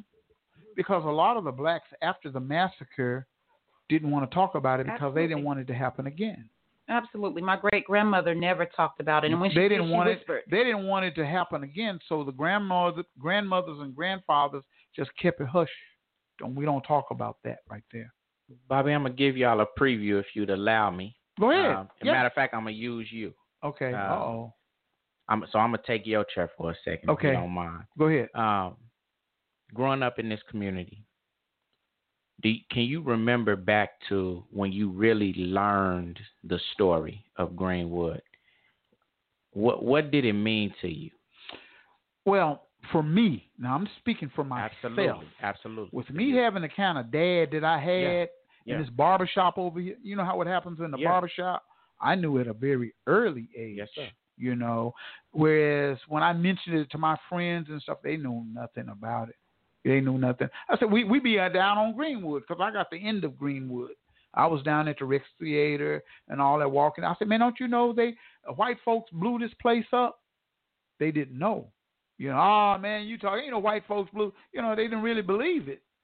A lot of blacks didn't believe it back in my age, you know, but it came out. It finally came out. Now it's the talk of the town. What did it do for you, though? I'm talking about you. What it did for me is it gave me a sense of strong believing in what racism was all about. That's what it did for me. Because my daddy was he was so pro-black and so militant and stuff. Him and Homer Johnson, and it started making me militant in that way.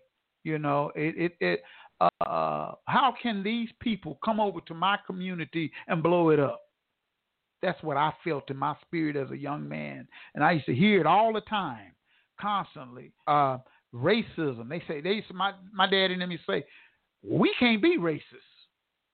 And I say, we can't be racist, Daddy? He says, no. In order to be racist, you got to have power. Then I said, yeah. But he said, we can be prejudiced, but we can't be racist. So I used to, those little things like that, and it made me get a sense. You know, I had an inferior. I had a complex when I was coming up because I was light skinned. I was a light skinned black. I was always the lightest thing around, walking around. You know what I mean? You go to the football games and you look up in the stands. You're looking for something. Okay, now you see where Bobby is right up there. Go down a couple of. You know, that's the way it was. Yes, you know what I mean? And so I was like, they were saying, "Say it loud, I'm black and I'm proud," and I was feeling like, okay, feeling funny. But my daddy had to explain to me what being black was all about. That's right. You know, and then that part of me started feeling a certain way, you know, about me and my people. Absolutely. You know, and I understand that in America, he says, well, Americans, blacks, we're like a bouquet of flowers. We're all shades, colors, and everything because the melanin had been infiltrated, you know, by white blood and stuff like that, but you're still black. So I had to understand all of that, you know, in my teaching, whereas I knew it because it was taught to me at a young age, but it was a whole lot that didn't know anything about it. Now, we talk often about the economics, and I hear a lot about the doctors and the lawyers, but there was theaters on Greenwood as well. Definitely. You are in entertainment. Mm-hmm. Can you take us back and talk to us a little bit about some of the inspirations? Well, when I was coming up as a young man, there were great, iconic entertainers who would come down there and perform. Ray Charles, Ike and Tina Turner, Bobby Blue Bland, B.B. King's, all of them was coming down on Greenwood. Duke Ellington's band, all of the historic Cab Calloway, all of those people were coming down on Greenwood and performing and eating in the restaurants and things like that. You know, we would go to the movie theater, which the Rex Theater was there, and we go there, hey, 10 cents to get in, 25 cents, get in there, get your hot links and stuff like that. Sometime if you were cutting up in the movie theater, they had this guy in a white jacket with a flashlight. He come down there and put you out. You know what I mean? So, you know, it was a place to be reckoned with. I would go down there. I knew on Mondays, the barbershops were closed, and I would go down there. My grandfather would be in the pool hall just racking them up, shooting them down. You know, he'd be shooting them down, man, with that cigar hanging out of his mouth, you know. So for me, that was the end of Black Wall Street, you know, and I got a chance to at least get some of that because, you know, they rebuilt Black Wall Street, you know, after everything. But it was such an experience to see black businesses and black people interacting with black stuff, you know, and that was, and for that whole mile. See, now we talk about Greenwood all the time, but we never talk about Lansing. I'm telling you. Lansing had movie theaters, it had hotels, it had pool halls and everything else, and nightclubs on Lansing, all down Lansing. Grocery stores, everything on Lansing. I used to go to the Regal Theater over there. You know, a little boy, I'm like, wow. I mean, it was thriving in those blocks right there. That was so thriving. And I was saying to myself, wow, it's not here anymore. And you know? And that's what I'm interested in. What does that feel like?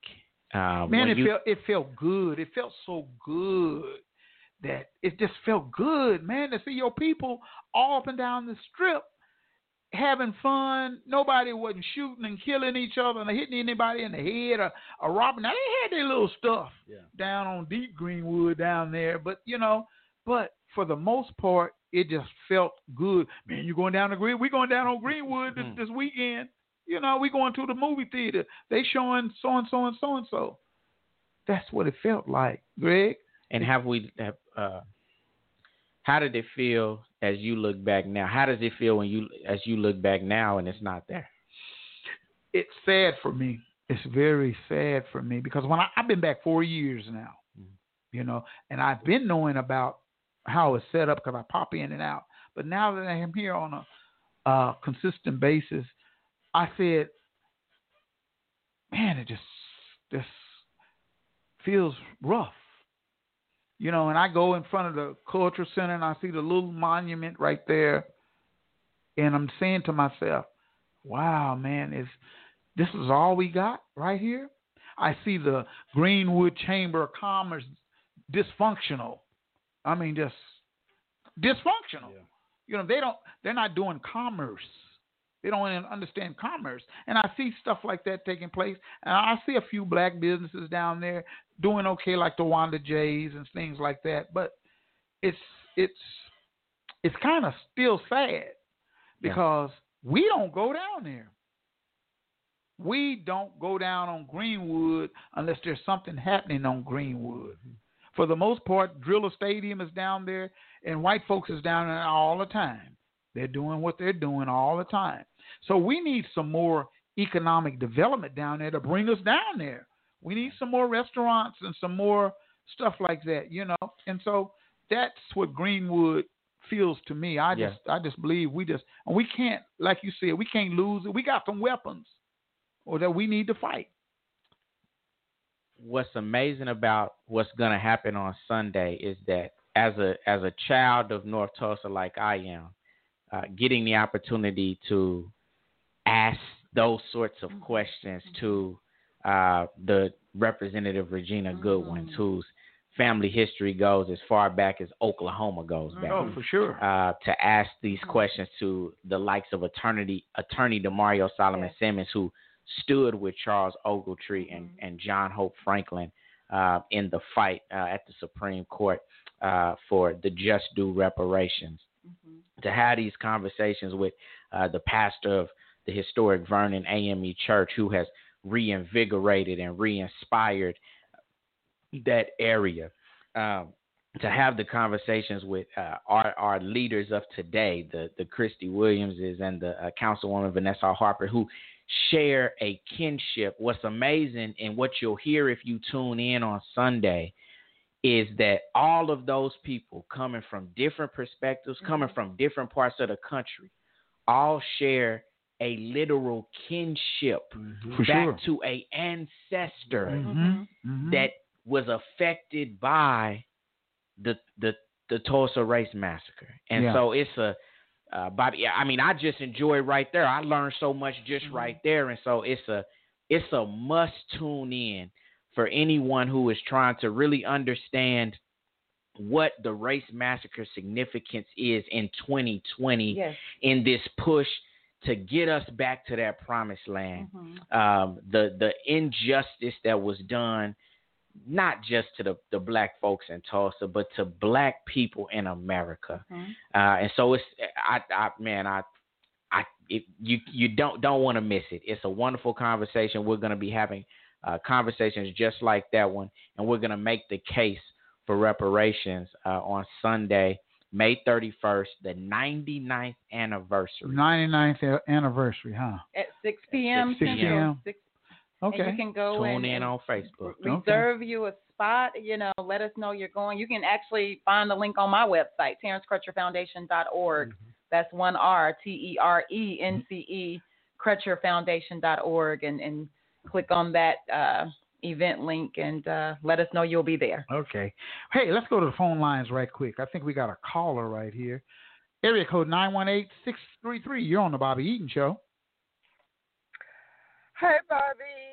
Hey, Tiffany. Hey, Greg. This is Aduni. Hey. Yeah, I wanted to speak to the issue. Greg asked a question about what we remember when we were growing up, Bobby. And we had these things. We had the bowling alley. We had miniature golf. We had movie theaters. We had all of that. It wasn't on Greenwood, but it was in North Tulsa on Apache. And Lansing and all around. But what I remember, of course, I was a teenager and we were growing up, so we kind of took it for granted that, because our parents did keep us, even though we were living in segregation, they kept us in a bubble most of the time about the horrors of, whites only and blacks only. So we really didn't know about that. That's why a lot of us, Tiffany, your mom, and I, we grew up and went off to college and we found out about Black Wall Street. But we took for granted the businesses that we had, and in the ploy to take the dollars out of our neighborhood, out of our community, Sheridan Lanes, my dad had Apache Lanes right there on Apache. Wow. And I remember I used to go there in the doorway. Yeah, I remember standing in the doorway seeing our people picket that they didn't want to bowl at Apache Lanes anymore. They wanted to go to Sheridan. So we have a sickness within the community that we have to heal, that we have to stand up and recognize that we were bamboozled and everything with about supporting, about having the attitude of supporting.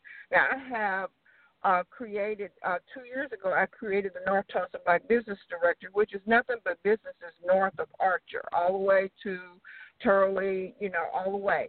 So we have over 300 businesses. Right now it has 44,000 visitors to that website for that directory. So there are people that are using it, but people don't know about it. So, we do have businesses that we can support. We have businesses in North Tulsa we can support.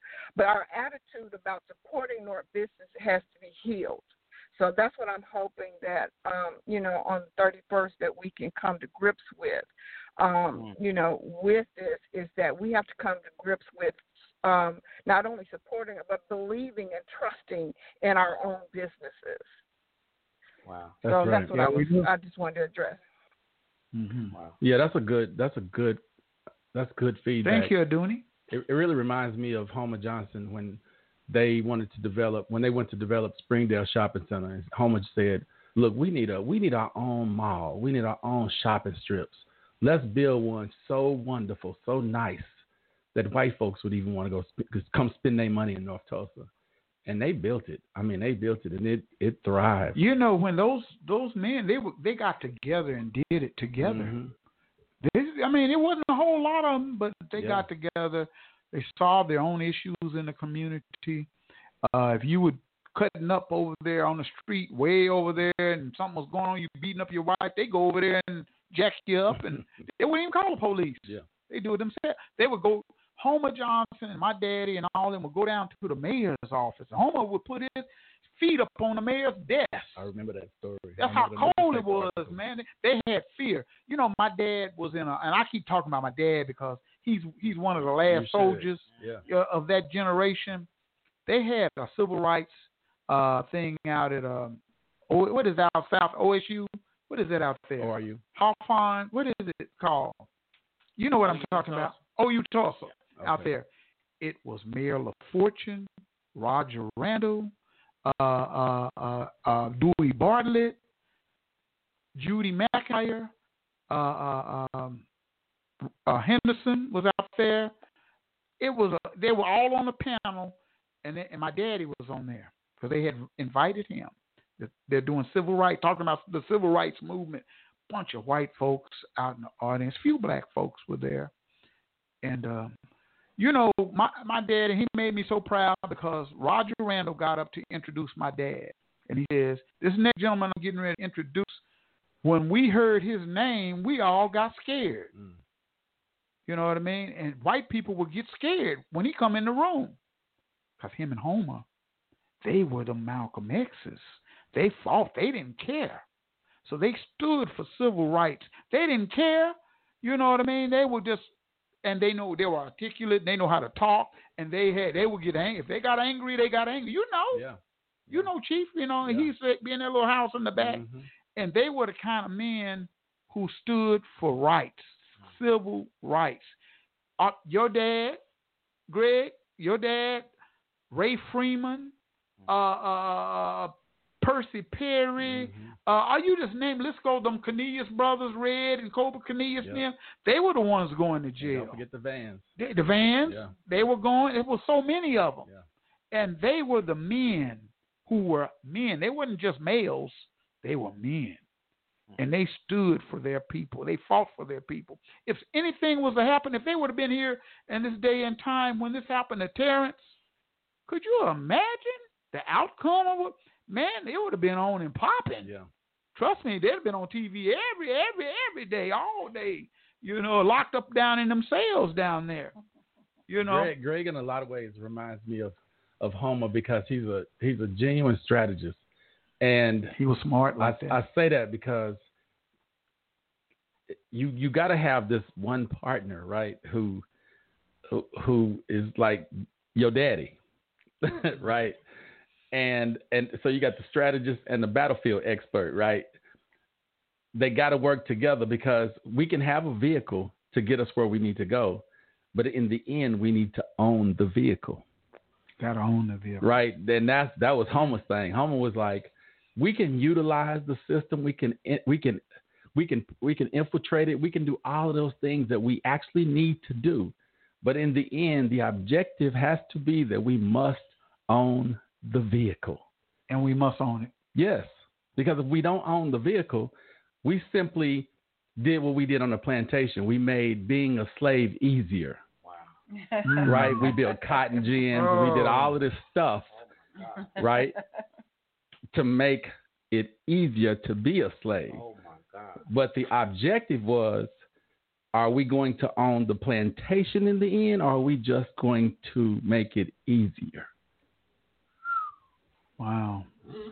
That was pretty heavy. That was a major nugget right there. Major nugget. Yes. Well, Tiffany, before we leave, because we got a few more minutes before we get off, tell everybody once again the event and everything's going to take place, phone numbers, websites, or whatever you need to do, and how they will. But if you don't, just tell us. Well, the website is at aclu.org. It's the main website, but of course they're linked to Metcare's Foundation. The link is linked to the Terrence Crutcher Foundation. I think Demario Solomon Simmons. So you can find it. Just go to the Terrence Crutcher Foundation Facebook page and just, join it via YouTube. Also, we will be talking about the memorial that we're building. That's going to be some bricks and stuff. That's you can purchase bricks, That's right? Yeah, we can't forget that. No. Why don't you practice? Because you're going to be on K-Jams Friday with Aubrey Shine. Yeah, talking about it. So this memorial, when Tiffany gave birth to this idea, we came up with this idea that going back to owning the vehicle, right? We need to be able to legitimately say we built this. Not theoretically, not no partner. No, we built this. We were the first people to lay a brick. The community built this. The community put their bricks there. Read them, right? There's your evidence. You don't need a receipt. That's the receipt right there. Mm-hmm. We wanted to create a memorial and do something that had not been done, right? Like, because the tombstone that exists there now really acknowledges the businesses, but it doesn't acknowledge the people. Yeah. Right? We have to get to that core, that root right there. But this memorial, you can find it on blackwallstreetmemorial.com. Go there, you can find, and you can design your own brick and put your on it, whatever you need to do, but it's going to belong to the people. Right. And it's for the people, it's for the ancestors. Right. And that's a beautiful thing. Right. Well, hey, we've had a great discussion here tonight. This is recorded. So thank you, Tiffany Crutcher.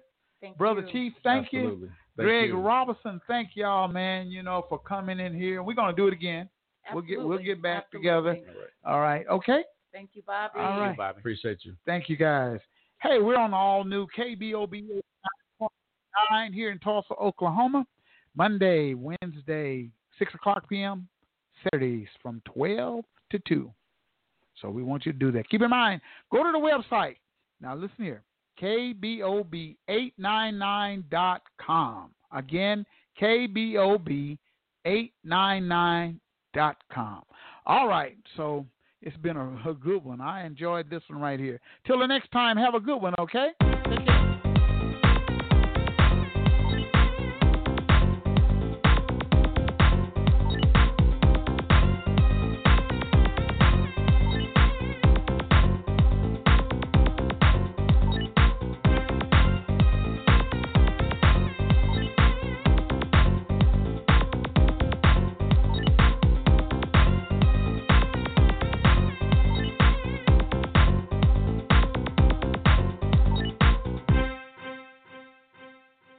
With the Lucky Land Slots, you can get lucky just about anywhere. This is your captain speaking. We've got clear runway and the weather's fine, but we're just going to circle up here a while and get lucky. No, nothing like that. It's just these cash prizes add up quick. So I suggest you sit back, keep your tray table upright, and start getting lucky. Play for free at LuckyLandSlots.com. Are you feeling lucky? No purchase necessary. Void where prohibited by law. 18+ terms and conditions apply. See website for details.